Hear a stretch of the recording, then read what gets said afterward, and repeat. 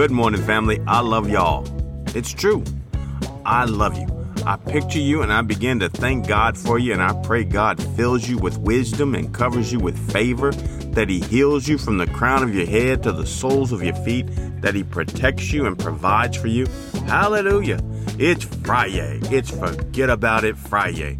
Glory to God. The glory of God is filling the earth, and Holy Spirit is pouring out on all flesh.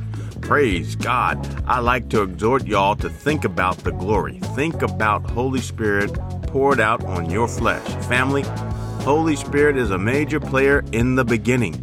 He hovered over the face of the deep, and when the Father said, "Let there be light," Holy Spirit lit up galaxies upon galaxies. Holy Spirit is pouring on you. Are you ready? Are you getting ready? Are you thinking about getting ready? Amen.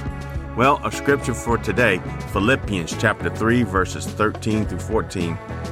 The Apostle Paul gives us God's halftime pep-up speech. Let's get into this. Brothers and sisters, I do not consider myself to have taken hold of it, but one thing I do, forgetting what is behind, straining toward what is ahead, I press on toward the goal to win the prize for which God has called me heavenward in Christ Jesus. Hallelujah. Glory to God. Come on, family. This is a great halftime pep up, rally, fire up the troops word. And I paraphrase. Team, we have played well and we have given a good effort so far. But now, team, we haven't won the game. Forget the first half. It's over. We can't change what happened.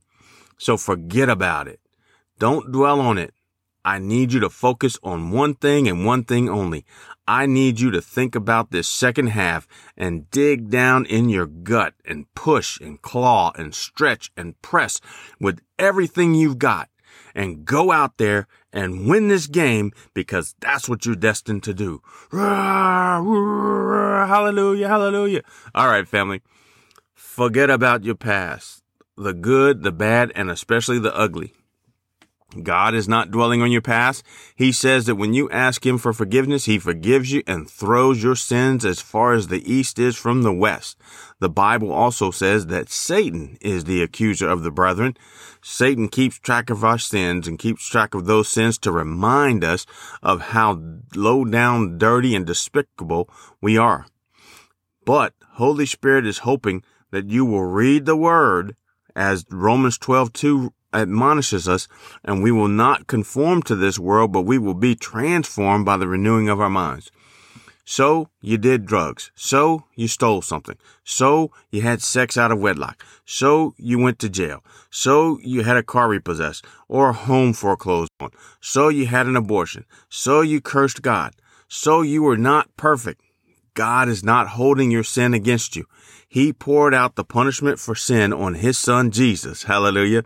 All right, family, I'm not telling you to sin and then ask for forgiveness and then go sin again and then repeat the process. The Romans 7 cycle is what I call it.